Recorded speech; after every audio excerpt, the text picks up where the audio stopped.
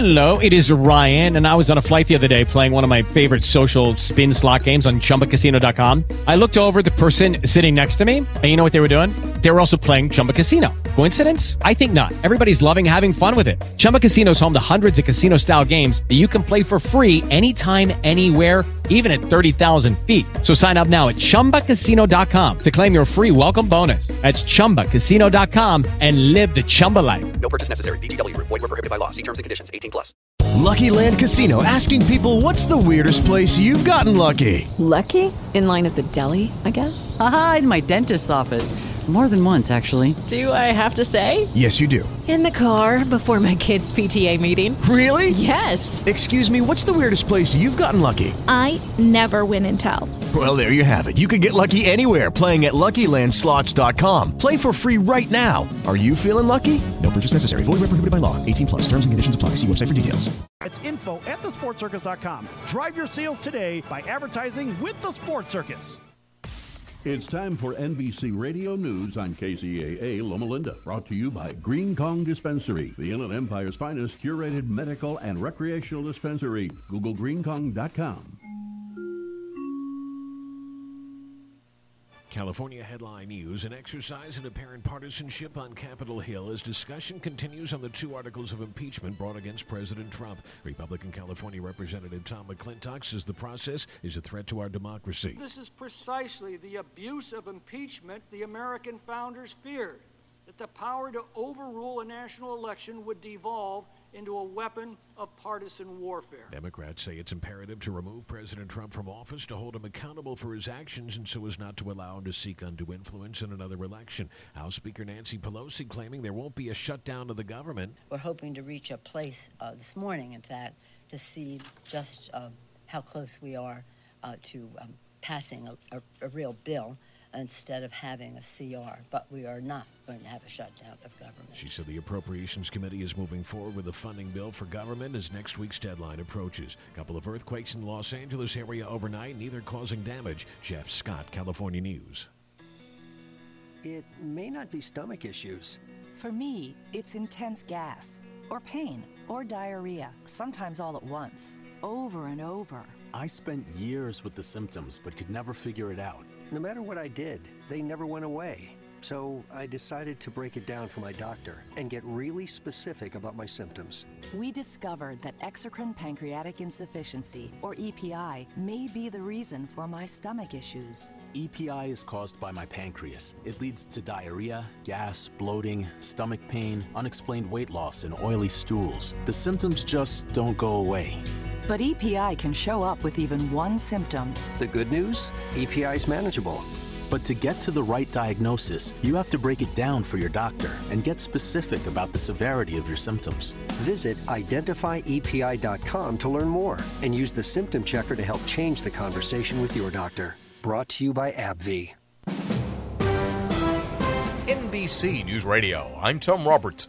The House Judiciary Committee is not exactly racing to a vote expected later today on 2 articles of impeachment against President Trump. Republicans are offering amendments that are being rejected by majority Democrats, and that's slowing down the process. Pennsylvania Democrat Madeline Dean is accusing Republicans of running away from the facts, which have led to charges of abuse of power and obstruction of Congress against Trump in the Ukraine scandal. Notice the contrast between the conversation on this side of the aisle and that. They're afraid to admit to themselves or to the American public of what the president's behavior really adds up to. Louisiana Republican Mike Johnson calls it an impeachment charade. New Jersey Attorney General Gurbir Grewal says the FBI will begin taking up the lead in the Jersey City investigation, given it appears there was a hate crime in a deadly shooting Tuesday at a kosher grocery store. I can confirm that we're investigating this matter as potential acts of domestic terrorism, fueled both by anti-Semitism and anti-law enforcement beliefs. Investigators are reviewing surveillance video and social media accounts linked to the suspects. The Senate is voting to recognize Armenian genocide. The resolution was passed by unanimous consent today despite strong objections by the Trump administration and Turkey. A new U.S. ambassador is on his way to Russia. The Senate approved Deputy Secretary of State John Sullivan to replace John Huntsman today.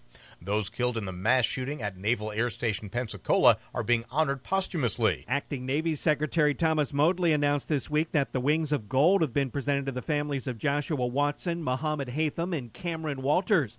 Motley says the three were among the first to respond to last week's horrific attack, and they made the ultimate sacrifice to protect their brothers and sisters in arms. Rick Hoschel, NBC News Radio. A new survey shows at least 250 journalists have been jailed due to the reporting over the past year, with China and Turkey leading the way. You're listening to the latest from NBC News Radio. The symbol of power and majesty, the gorilla, feared and respected. Our closest animal cousin, believed to possess human-like depth and understanding.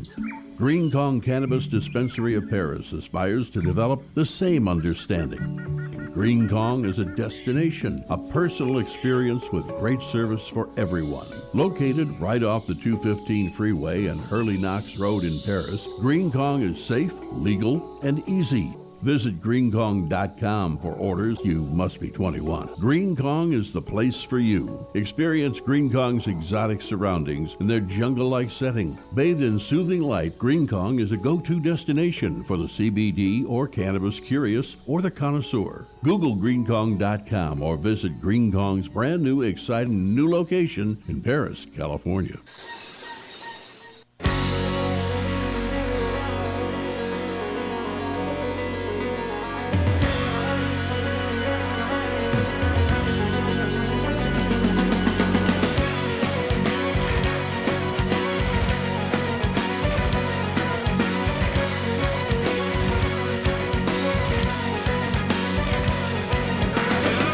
Live from the NBC News Radio broadcasting studios of KCAA, 1050 AM, 102.3 FM, and 106.5 FM. We're located in beautiful sunny California, and it was sunny today, a little bit of chilly, but we're also live on Turf's Up Radio, and Turf's Up Radio is the only radio station dedicated to the green industry.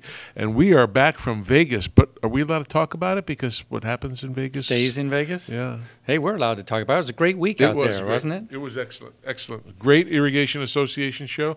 Good people coming to it. It was a great crowd. Yep, well attended. A lot of good things that we saw there from both a contractor standpoint and distributor standpoint. A lot of learning, tons of classes and certificates handed out. It was a great show. And we did a lot of recording, pre-recording. We got a lot for the ag stuff, which will be next week. And we've got a lot of different people, not only from the United States, but we're having some people from Israel. We're going to be on, and we also have some people from Saudi Arabia that's going to be on. Yeah. So it was a great show. We had some good times with good interviews, and I'm very excited about that. Me too. So, anyway, we missed this next person because we were away and she was busy, and we're catching up with her. And she's our most wonderful, how do I say this, just the best all-around smartest water person of news in California and possibly the world. She's going to branch out and do the world. So she's the purveyor of Maven's Notebook, Miss Chris Austin. Welcome to the show. That's the sound of my head blowing up. There won't be sun in Southern California tomorrow. My head will be blocking. We missed you. We were so busy, and I know you had some things to do, and I'm glad we're reuniting again. Isn't there a song, Reunited? And don't make him sing, Chris, please. No. Well, he can probably sing because, like me, we used to be like something. But he can sing. He can. Myself, I can. Let me know. Yeah. There's actually, I've been requested. No, just don't sing. Just mouth the word. No. Ask my shower. Yes. People ask me to sing. I say I can carry a horse farther than I can carry a tune. Can you tune a fish? No, and I can tune a piano. Okay, there you go. So what's great happening in the water world of California? Well, last week I got to attend the Aqua Conference, which was held in San Diego. And by the way, I just got to say, I took the train to San Diego. I actually got on Metrolink up here in Santa Clarita, and I went to Union Station. And from there, I went down on the train to San Diego, and it was a really nice way to travel, I got to say. It is not like an airplane. I mean, the tray table you have to pull out. It's actually set up so you can pull it out to you. You know, it's great. Leg room, my word. As much as and I'm a tall woman, so I highly recommend the train. I love the train. But anyways, I went down to the Aqua Conference in San Diego. And, some of the big items of discussion were like the voluntary agreements, which are this idea that they have in the area north of the Delta and in the Delta to kind of work out a plan for the fish and for the water. And it's been in the works for a year. And they were due to give an update like at the end of October, I believe, and they said they needed some more time. So we're all kind of waiting to see what is the outcome of the voluntary agreement. The environmental people have said in a letter probably about 6 weeks, 2 months ago, that they were very unhappy with the way things are progressing, because part of the reason why they've entered into this voluntary agreements is that these water districts in Northern California and other interests, they want to create some habitat for fish, which is desperately needed, and they kind of want to trade habitat for flow. So they're trying to minimize how much water they give up and sort of replace that with habitat. And that's kind of a bit of a question because if you don't have enough flow in the river, the fish won't use the habitat. Mm-hmm. So it's kind of like, a catch-22. So, and they're trying to figure all this out, and they need some more time, which is not necessarily a surprise. So, but there was a lot of talk about that and how important collaboration is. And with someone from the State Water Board pointing out that if the voluntary agreements get approved, that's a much quicker way to really be able to start enacting some solutions on the ground rather than their traditional approach, which will result in a lot of litigation. Right. So we'll see where that goes. Oh. The other item of discussion was the governor's water resilience portfolio, which he started the process back in, August or September, and he was saying that the administration was saying they were going to put out a draft of this by the end of October, and from the impression that I got is that, well, now they're hoping, to get it done by the end of the year, but they're not sure. But what he's essentially got, what the governor has in his hands, is a wish list, a Christmas list from every water stakeholder group in the state. He's got it all sitting there in front of him. Environmental groups, ag groups, the state, everyone's put in their list of things they want. And he's got to sort that out. And this brings to mind something that this gentleman named Phil Eisenberg, who used to chair the Delta Stewardship Council, he said this many, many years ago. What was going on was a group of people in the Delta of all these varied interests that got together, and they just kind of said, well, what projects would we all support? And they came up with a list. And so they came in front of Phil at the Delta Stewardship Council, and they were like, here is our list of projects we all agree on, and look at us, we're singing Kumbaya. We are so happy here, us in our group, and here's our list of projects. And so Phil looked at this list, and he said, well, how much do all these projects total up to? Oh, they said about $2 billion. And he's like, so what are the priorities here? And the group said, well, we didn't want to go into priorities because then we'd all be arguing. And so he looked at them, and he said, you can't give a legislator a $2 billion list of things you want. You have to prioritize. Yeah, they need a plan. They don't know what to do with this. Yep. So I think about that, and I think the governor is sitting here looking at all of this stuff and trying to figure out how to prioritize, and it must be quite a difficult task. So don't these color me surprised it's not ready yet. don't these people work with the staff of the governor, so at least they have some communication back and forth before they show up at this and then drop it on them? Well, he asked for it.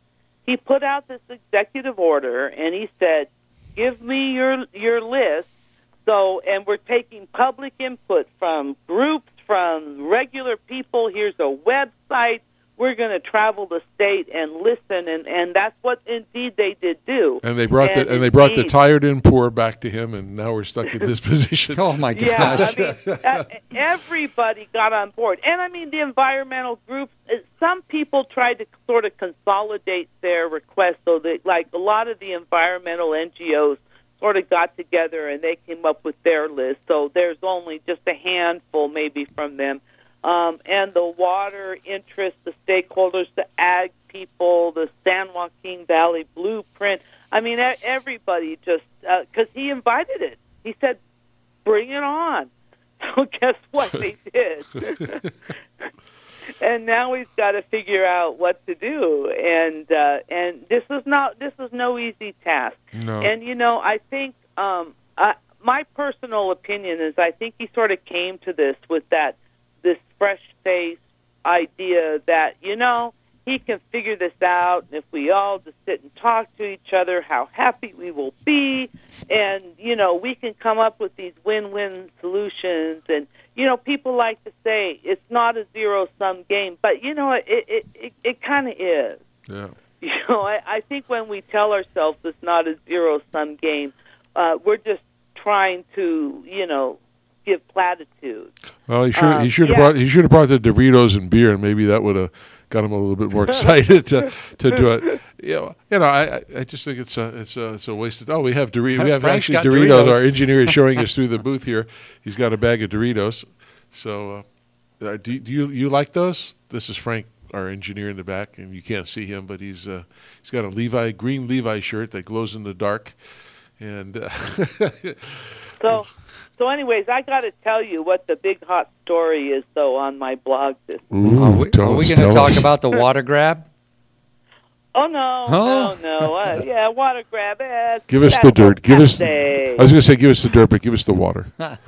Well, I'll tell you. I have this category that I sometimes include on my blog. It's called the "and lastly," and it kind of goes at the end, and it's for the offbeat and weird and funny and sometimes off-topic things that I find. I really try and focus the blog on stuff, but when other stuff comes along, I put this in. But I came across this piece that I just had to add, and it was a story about how up in Northern California, a beach got inundated with what they call the penis fish. I know it's a family show, I know, but I'm using the correct anatomical thing. Yes. And if you look at it, you would think that like it was Lorena Bobbitt on steroids. I mean, it's actually quite accurate and actually kind of gross to tell you. But the deal is, marine creatures are so amazing. And some of them are just so weird. And this is what this really is, this penis fish. It's a worm, a marine worm, about the correct anatomical size, that burrows into the sand and sort of lives in the sand and, sort of has one part that reaches up and gets its food in. And what they think happened is, they had a lot of heavy rains, and heavy waves that eroded the sand and sort of exposed a whole bunch of these, like, worms. And so if you look at the picture, it's pretty amazing. Just so you know, everybody here in the studio, except for me, is on their cell phones looking this up and looking at the pictures. Yes, Bay Nature magazine. Actually, if you type in penis fish, it comes right up. I checked it in Google. Wow. And yeah. Now I'll warn you. You take a look. You may want to wish you were like, I kind of want to unsee that. Well, yeah, you can. Oh, God, Chris. Yep. Guys, It's too late, Chris. Well, I warned you. Oh. I warned you. Well, see, we should. We got to. Yeah. Well, we're not showing it on the video broadcast, so that's a good thing. But if anybody wants don't to, post that on the video, Frank. Yeah. So. Yeah. It's somehow X-rated, although it's just nature. But sometimes nature can be pretty X-rated. You know? I never heard of Can be pretty that kind of nasty. worm. Me neither. So, oh well, that's the way it is.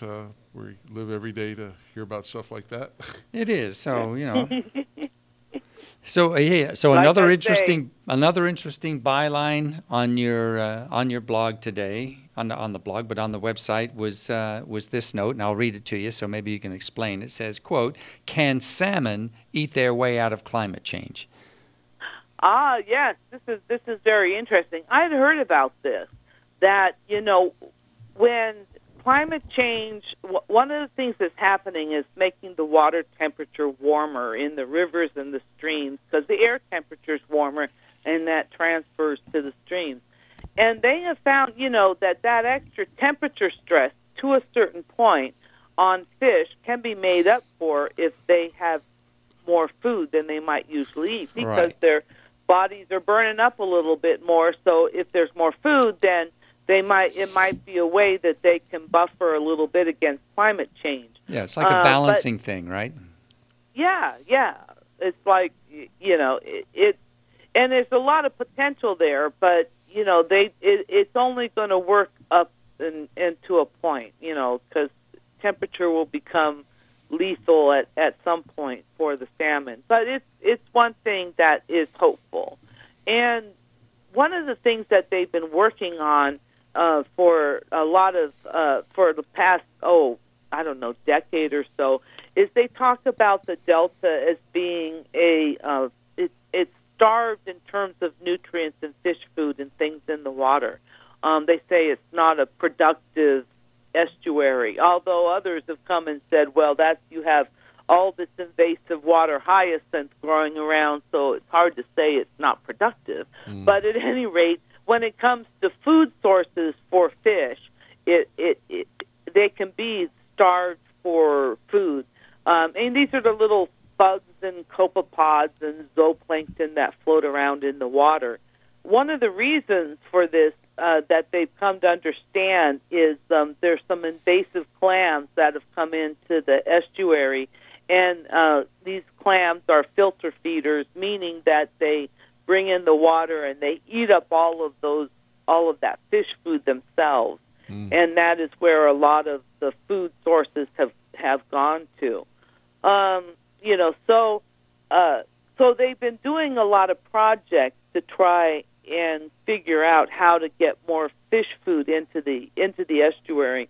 And this ties into the work that we've probably talked about here on floodplains, because in the past the water used to flow across the land, and in flowing across the land, it went a little bit slower when it wasn't all cultivated and graded.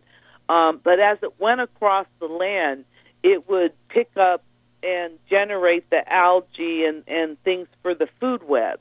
And then we went and we channeled off all these fields, and we stopped that water flowing across the land into the river.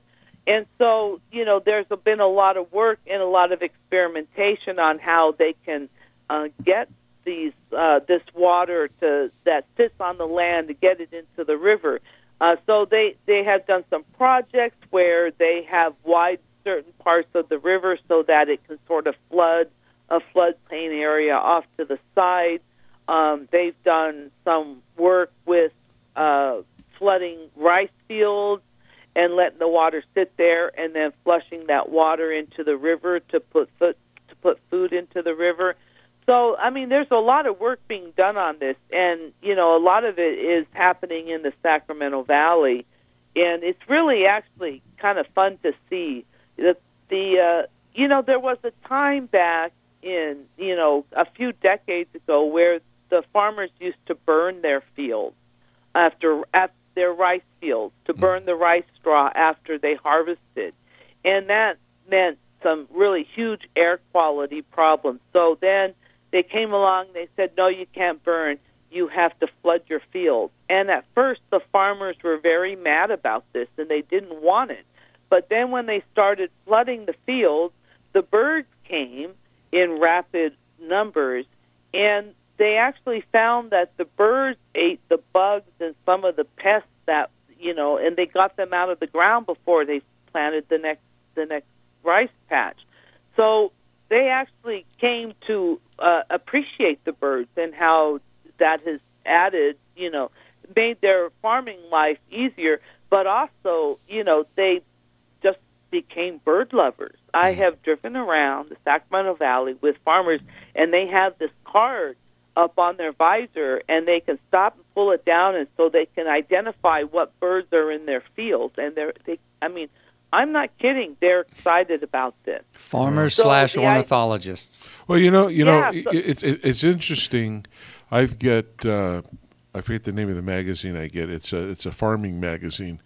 And I've been reading it because it has some really interesting things about insects and what they have to do to their fields after the crop and what they should plant and so forth. But, this whole thing is getting to be, for small farmers, it's getting to be really high-tech farming now. And I see a lot of the smaller family farms can't absorb the costs to get into that new technology, which will help them. And now you're seeing corporate farming is becoming a big deal in the U.S. I just want to know if you wear overalls when you read your farming magazine. No, I don't. One of the biggest challenges to the farming industry is that the average median age of a farmer is like 63. I mean, it's old. Sorry, apologies to all the farmers that are listening, but, there's not a lot of young people that are going, hey, I want to go, work on a farm. No. And this is why we have the growth of corporate farming. Right.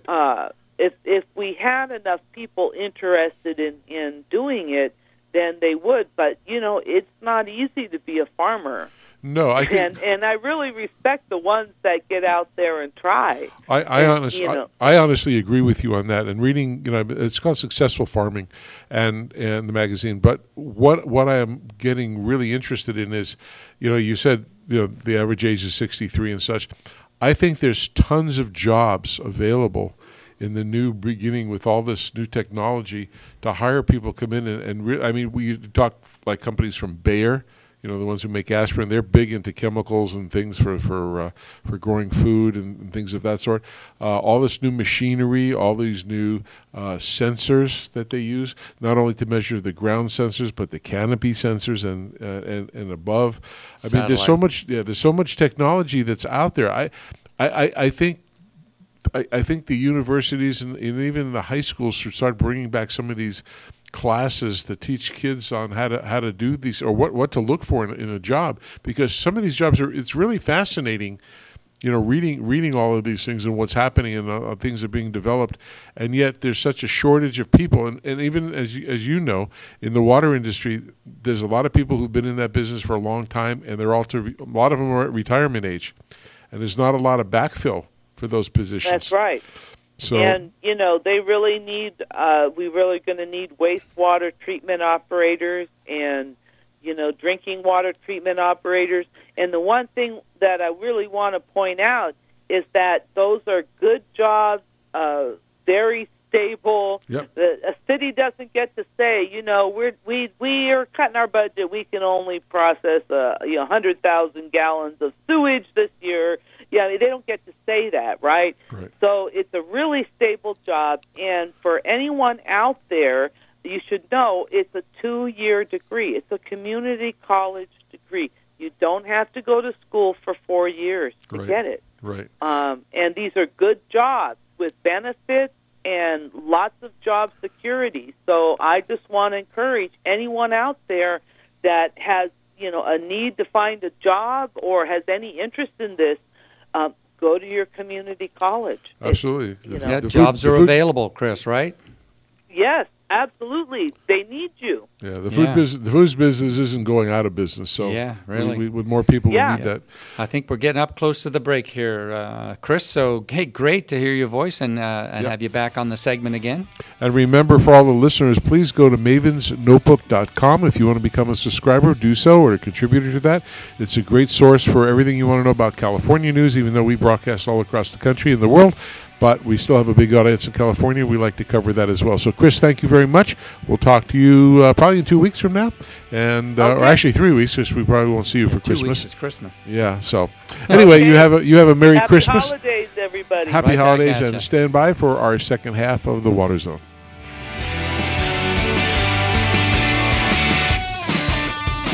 KCAA Loma Linda, 1050 AM, K292FQ Riverside, and K293CF Moreno Valley. If you knew there was a pipe cement that works better than the one you're currently using, is better for you and the environment, and costs the same or less, would you buy it?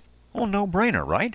Weldon, the trusted leader in solvent cements for over 60 years, is pleased to introduce a new line of solvent cements that does all that. Introducing the Eco Series line of solvent cements for PVC piping systems. Not only does it work great and set fast, it also has 30% lower solvent emissions and less smelly fumes. A better workplace environment when you're installing pipes.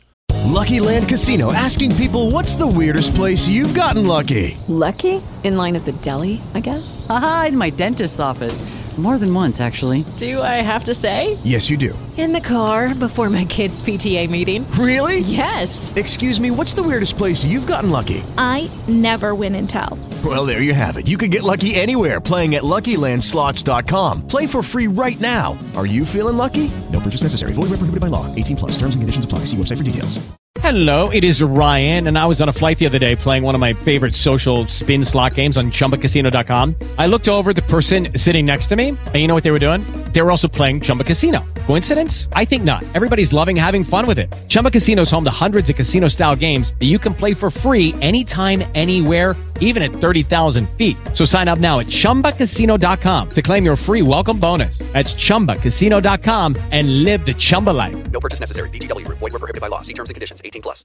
But don't just take our word for it. Eco Series products are the only solvent cements that are Green Seal certified for environmental innovation for effective performance, improved working conditions, and for use with potable water. Now available in a medium-bodied fast-setting blue formula, 905 Eco, and a regular-bodied fast-setting clear formula, 900 Eco.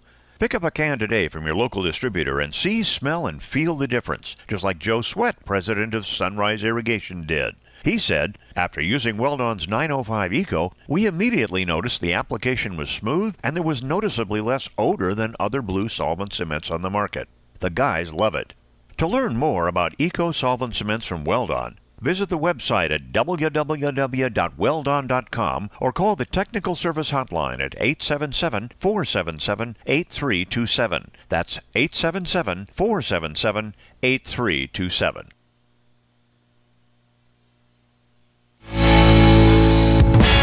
Time to take a water break and talk some water.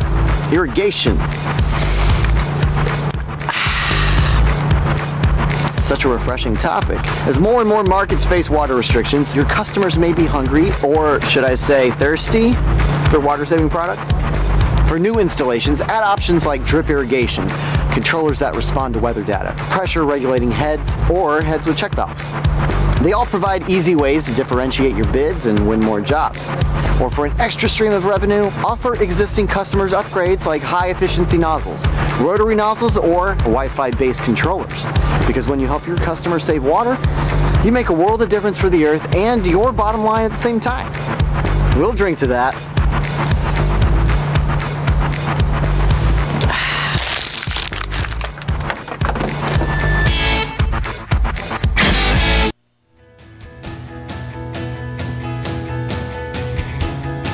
Okay, we're back, and that was kind of an interesting conversation that we had, and learned about some new kind of wormfish or whatever. That subject doesn't come up that often. No, I didn't believe that. And all you guys are sitting there looking on your websites to see what it was. I bet there was a bunch of people went to Google right there.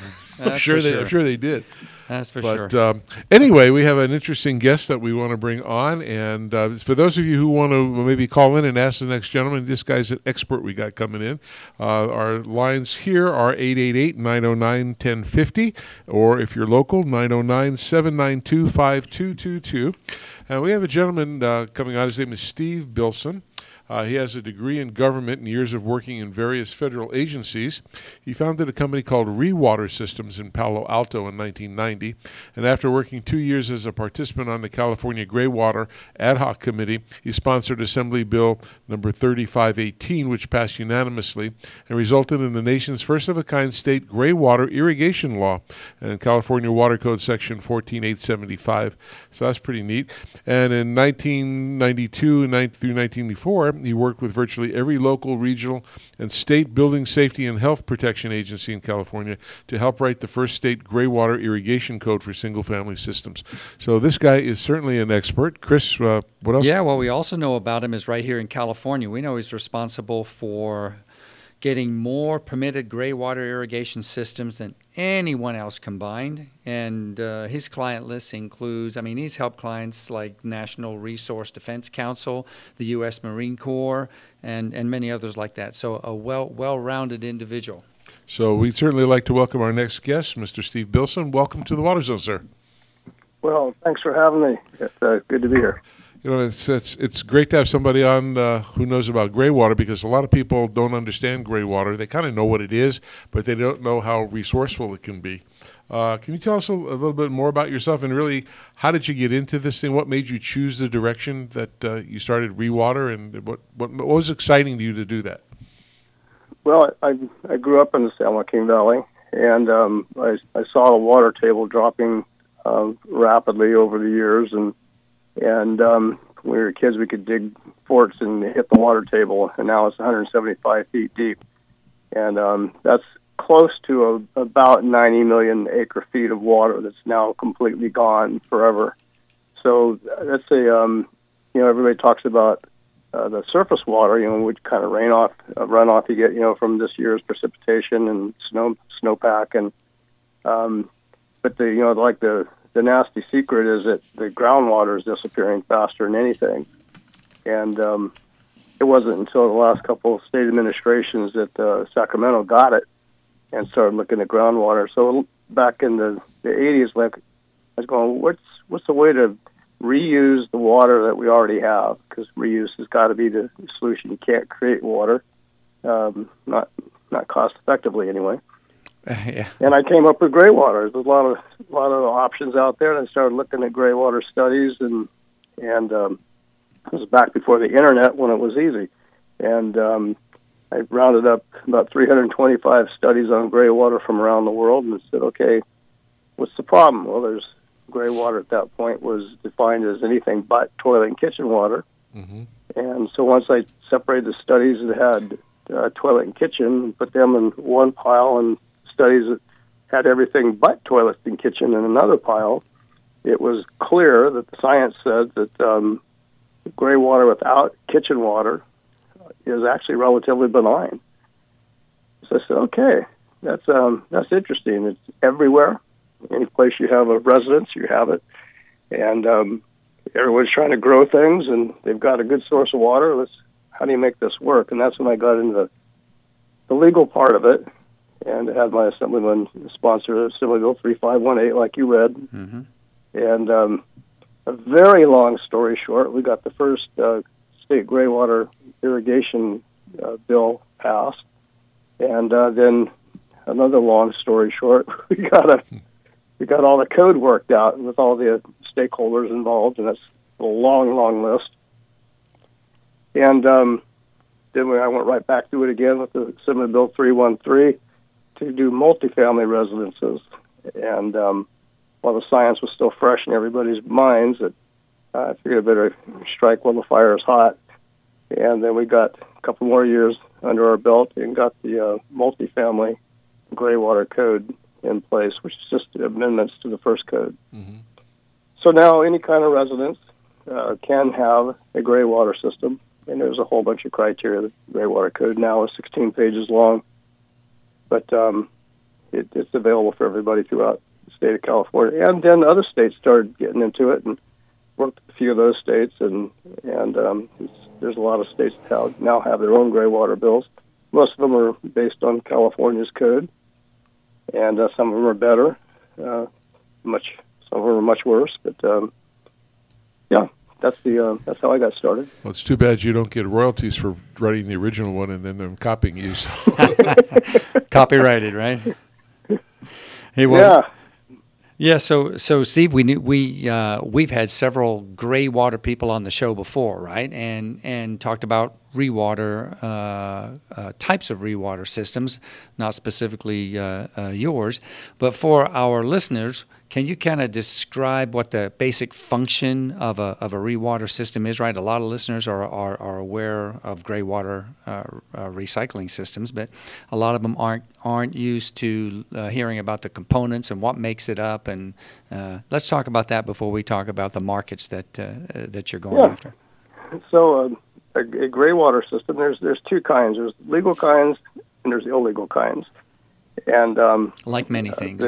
Yeah, and the state had many people come and testify, like from the Department of Health Services, that said, we know there's something like 7 million illegal gray water systems out there. We just know from all the conversations we've had over the decades with health administrators that we know they're out there, and there's no reported case of a human health risk from these systems, even though there are millions of them with collectively billions of operating hours. So we know gray water is not that big of a thing, but we're going to have this big code, so we know that nothing will happen bad.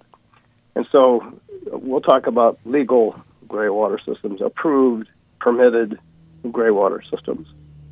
And it can collect showers, tubs, bathroom sinks, laundry water, and sometimes like air conditioning condensate or maybe RO discharge, but nothing from the toilets and nothing from the kitchen. And you need a permit to install it, except since 2009, if you have a closed washer only system that doesn't have a pump, you don't need a permit. But everything else needs a building permit.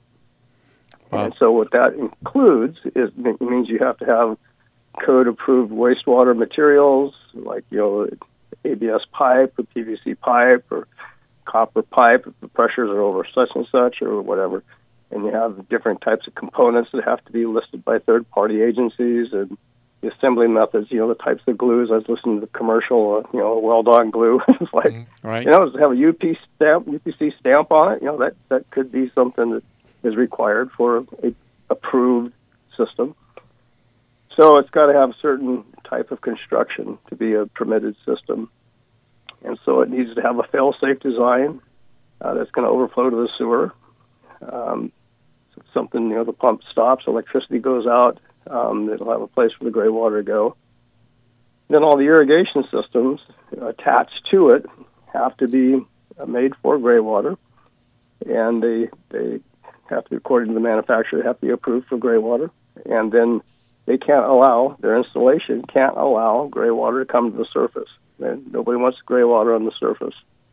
In fact, Arizona is the only state that allows gray water on the surface, but they're far removed from most water sources. They have no beach, and it's a different environment over there. So that works for them. But everyone else requires underground use of gray water. How scalable are these systems, Steve? Very, yeah. Okay. We've got systems that go from just a closed washer, simple little pump system to our underground drip system with a little controller on them to great big giant hotel-sized systems. We've got some Army barracks that produce about 8,000 gallons a day. For a gray water system, that's a lot of water every day, rain or shine, drought or not. You have access to that water, so they're very scalable. Most things are in between that somewhere. So most systems are in between. So are these type systems I would guess, I'm just asking, is it primarily for doing this with new construction, just like when they bring potable water to homes, they got to run second pipes and everything else? Is it better to do it at the building stage, construction stage, versus plumbing? Yeah, and can it be done, in a home as a retrofit? Yeah, as a retrofit. retrofits are problematic. You have slab floors where all the pipes are already in the concrete. It's impossible. If you have a raised foundation, it's single story, then it's possible. If you don't have stem walls and all sorts of air conditioning conduits and stuff underneath there to block you, it's theoretically possible to access some of the gray water sources.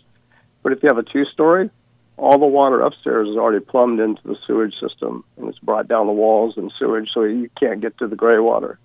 If you're doing a major remodel and you have access to all those showers, tubs, and clothes washers that you want to capture the water from, maybe during the remodel. But just to take a standing home, existing home, try to retrofit, it's very problematic, except for just the clothes washer. With that clothes washer, you talked about that little J-hook on the back of the clothes washer discharge. It goes into the downspout right behind the clothes washer. You just lift that out, and now you've diverted your gray water. You can put that, you squirt it into some tank where you can pressurize it and send it out to irrigation. So that's pretty simple for a clothes washer only system, but not so much on retrofitting an existing home. Can you tell us a little about, I would assume this all has to still get filtered in some way? Yeah. What about the yuck factor, right? That people thinking about here. I know our listeners are. Well, what about all the lint comes in the washing machine that goes out down the drain? And the hair, that is the big one. Yeah, that's the debris source. And most of that comes from the clothes washer. But you have to have a good filter. And the only types of filters we have seen that are worth a hoot are sand filters. And because you have thousands of these little pieces of rock, and the hair and the lint will be forced on top, but it won't wrap around anything. If you have a screen or a disc filter or something like that, hairs will wrap around it or go through the screen and wrap around it, and then you can't get rid of it. It renders the screen or the disc filter totally ineffective. They're worthless. You got to get in with a razor blade and cut the stuff out. So with sand, everything just kind of rests on top of the sand bed, and you backwash it from the bottom, and it lifts the hair and the lint and other debris out and send it out to the sewer system. It's just how our system is plumbed, so we do that automatically with our controllers that control all that stuff. So it's quite doable. We've done it and over and over and over, and it's just a matter of doing it right. The irrigation portion of the system is where the water meets the dirt, and it has to be underground drip or underground, some kind of other form of getting the water underground, and it's drip. We have our own emitters. They're made especially for gray water. They have a 12 GPH orifice. So the scaling that you get with gray water, which is an incredible amount of scaling, because even after you filter the heck out of gray water, has tiny little organic solids that want to coagulate downstream and line the insides of the pipes and the valves and tubing and everything, and then flake off in these little scales, and they go out, flow downstream, and they find the opening, and if it's a little 1 GPH or 2 GPH opening, it just clogs it up, and that's the end of it. Instant stop, Instant stop. And I've seen more of those systems ripped out by angry homeowners and other apartment building owners. It's like, well, you should have bought a rewater system. Oh. But yeah, we do have emitters that work, because they will just pass those scales right into the ground. And that stuff's it's fertilizer. I mean, it breaks down real fast with the microbes in the soil. It just turns to fulvic acid in about 15 minutes, and it's fertilizer. Are they like, if you could tell us, is it like a flat emitter or a cylindrical emitter that has maybe 2 holes versus 1, or a point source emitter? A little cone-shaped, looks like kind of like an upside down ice cream cone, and the pointy part sticks into the tubing, and you put them wherever you want to irrigate. It's not an inline emitter. You have to poke them into the tube. And we use blue stripe tubes, so you got a nice straight line, and they punch them into the tube wherever they want the water to come out. So maybe every landscape's different. Maybe one person has lawn and they want them every 14 inches on center and sideways, parallel rows. And if they have trees every 15 feet, they only want to irrigate next to the trees. So you poke them in where you want them. Now, obviously, does that affect, I would think, being in the irrigation business for us, it also depends on the soil conditions, because sometimes the patterns of the water dispersion is going to be different. That's exactly right. Yeah, you got the clay soils. You have a kind of a flat looking water distribution. You have a sandy soil, the plume just goes straight down. Right. So, it just depends what kind of soil, too. So ideally, I tell everybody the biggest secret to gray water irrigation is good soil prep. Yeah, that's the secret to regular irrigation. Yeah, I was just going to say, I think that's a general rule, Steve. So I don't know if there's any great innovation in there, but so let me ask you another question then, because just recently we were talking about rainwater harvesting as well. So can a gray water system like we've been talking about and you've been describing, can it be integrated or somehow used with rainwater catchment systems? Well, we have done that, and that's a big hit with the LEED crowd. The leaders in the LEED, Green Building Point system. Yep, LEED. And they have a lot more money than most people typically, and it's not real cost effective. I mean, that's an understatement. It's not cost effective by anybody's standards. What you have is you have a lot of rain when you don't need it. So you have to store it. And so you have to have a big, giant tank. And that big, giant tank, no matter how giant you want to make it, is going to store water one time until the rainy season's over, and then you can use the water. So maybe you spend $50,000 for a 50,000 gallon tank. That takes a long time to pay for just that tank. And, there's an engineering to it and everything. But we do these all the time. You can get up to 12 points for a gray water system that's backed up with rainwater harvesting. We go through the sustainable sites, water reuse, go through all the various points that you check off, 12 of them. That can take you from a silver to a platinum with one system. So for the LEED people, it's a very big deal. And they get the greenest home on the planet. You've got almost no irrigation runoff because it's all underground drip. You've got very little just rain runoff because you have a dry surface. You're capturing all the water that comes onto the property, or at least onto the building, and we're using the water you imported through the gray water system. It's just as green as it gets. Yeah. But you've got to have a lot of green to afford it, though. Yeah, you got a little green to get the green. So. Well, on your irrigation system, do you use standard type control? Is your controller a standard type, or do you incorporate other devices to make it a smart controller so it knows when to water? And do you use, ET information, or do you use say turf sensors and things of that, soil sensors? So what we do is we have an Irritrol Total Control that's got a completely different chip in it and some different hardware. Mm-hmm.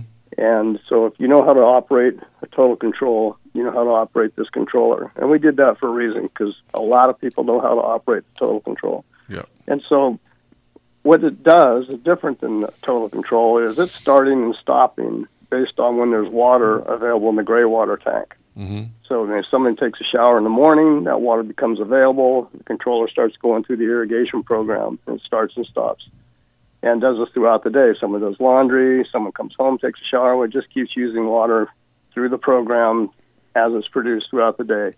At midnight, if it doesn't make it through the irrigation programs, there's 4 independently operating programs. You all know the Total Control. Yeah. Right. You can then, it will automatically, has a feature on it, will automatically supplement the balance of that day's irrigation schedule with fresh water. If it's hooked up to a rain harvesting system, it will automatically supplement that day's irrigation program with stored rain. We also have a third backup on there where we have a fresh water connection that if they say they go away on vacation, there's no gray water, it's the middle of summer, there's no rain, it'll just use city water. So they have their irrigation demand met no matter what. Uses gray water first, rain second. Worst case scenario, uses city water as a backup. As a backup, yeah. So, yeah, we have, that's the system that we have in the green market, the LEED market. And like I say, it's the greenest thing the greenest thing going. But if you just take the rain harvesting out of that equation, you just have gray water, then it's backed up with city water. That's what we sell the most of by far. Yeah. Well, let's talk about, you said it takes some green, right, to get green, right? And so we know the whole conservation and sustainability issue that's pervasive right now in our industry and very apparent to homeowners and commercial customers and the same. So talk for a minute, because there are some benefits, Steve, right? There really are benefits to this, not just to the homeowner and the commercial user, but also to the environment. So can you speak to that for a little bit? Yeah, there's benefits that go all around with the gray water system. Like you say, there's upstream environmental benefits where you're not taking water from whatever, the Delta or Colorado River, whatever. It's just you're taking a third for an average home. It's a third less water. And there's downstream benefits. You're not producing that wastewater. It's not going down to whatever, Hyperion or wherever the wastewater treatment plant is for you locally, or it's not overloading your septic fields and like all the Malibu crowd, and goes down to the creek and out to the ocean 2 days later. It's used on your property. So all the organic stuff we talked about earlier, turned into fertilizer, that stays on your property and it grows your plants. So there's all sorts of environmental stuff that's good from gray water irrigation. You use less water. When you use less water, you also use less electricity to send that water to your house. Right, power and energy use. 19% of all of California's energy goes to pumping water around the state. That's a huge, huge number, and that's from the California Energy Commission. And so that's a big number. That means less hydrocarbons for having to pump that water. Air is cleaner. It's just an environmental smorgasbord of good things. So monetarily, there's that too. We kind of touched on that, but a single-family home, average 3.2 person home, is going to produce about 47,000 gallons of gray water a year. That water is going to be used underground in drip, so that's about a 25%, at least 25% efficiency factor. So that bumps it up to about 58,000 gallons of water equivalent a year. That's no small number. No, that's huge. You could take an ET controller, and can you get another 58,000 gallons a year out of that? No way. Yeah. So, we have a smart controller. It's just not an ET controller. Right. Well, let me ask you this, because I've heard different. There's all people on both sides of the things, and the gray water, I think, is an important factor to everybody. Should know what to do with it. But I also heard some water agencies or some city utilities saying, well, they need the water going into the sewer to push all the junk that's in there out of the way. Yeah, I think we're probably a little ways away from taking too much water out of that. But has that been a concern? Has that come up in any of the? I hear it all the time from the wastewater districts. Yeah, the reality is they don't want the good, easy gray water taken out because they can sell it. They take it down to their reclamation plant, and that's easy money. Yeah, there's not enough gray. If you could retrofit all the homes out there, but as we talked about, you can't, and that would be something. The new construction is just a small percentage of the total wastewater flows going down to the sewer plants. Mm-hmm. Every single home that's going to be built from now on had a gray water irrigation system. You'd end up putting like 10% less water down the pipe, total down the pipe, after everything was built out in California 100 years from now. So it's just not a factor. Has any? Sorry, Chris. Has any asked the same question? Yeah. No. Has any utilities offered any rebates for the systems like you have? Well, the city of San Diego, where Rewater Systems was for 13 years, has $1,000, and that's for a single-family home or apartment building, whatever. They give $1,000, and they've determined that that's worth it. Actually, they determined it was worth about 3 times that much to them. Mm-hmm. But they give the owner $1,000 rebate for it. But it's kind of ironic that the water districts have most of them. You see the California River Water Conservation Council has the BMPs. They don't want to adopt gray water because it's a big ticket item. And there's we're talking 58,000 gallons of water. Or apartment building, maybe you have 1 million or 1.5 million a year in water. They're going, what's that worth, to the water district? It's like, we don't want to give these guys $30,000 for a gray water system. It's a big ticket item. So the water conservation programs will give you $50 for a rain barrel. But they won't give you $50 for a gray water system that saves, 1,000 times more water than a rain barrel. So it's coming. It's coming, though. They've used a lot of technologies, and they've picked all the high-hanging fruit, and there's this great big fat one sitting at the bottom of the tree called gray water irrigation. If they ever want to pick that one, they'll have a big deal. We went through the State Water Resources Control Board State Revolving Fund program, and they determined back in 2000 that this is the least expensive form of new water they have ever seen. And I mean, it's when you're talking about $500 an acre foot. That's when you run the numbers, and it can be cheaper than that too. It depends on the local water rates and the local wastewater rates. But you can't touch it. And a water district, like, we're looking for cheap water. Oh, we can get this. Yeah, that's a screaming bargain for the water districts. They save because there's less pumping for them, less wear and tear on the machinery. They have to buy less chemicals, both on the water side and the wastewater treatment side. Well, Steve, we got about a minute left here, so we want to give you a chance to tell people how they can learn more about your product, where they can go to get educated. So tell our listeners where they can find out more. Rewater.com, rewater.com. Yeah, we've been doing it for 30 years. Got a website that has a lot of information on it, and just go to rewater.com and you can go through links for studies and links for projects, links for this and that.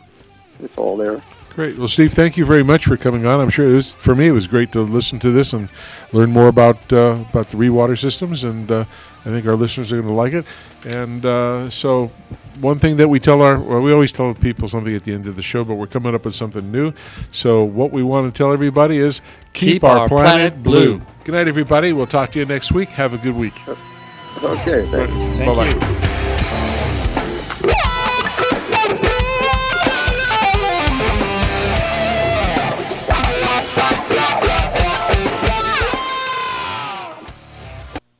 It's time for NBC Radio News on KCAA Loma Linda. Brought to you by Green Kong Dispensary, the Inland Empire's finest curated medical and recreational dispensary. Google greenkong.com.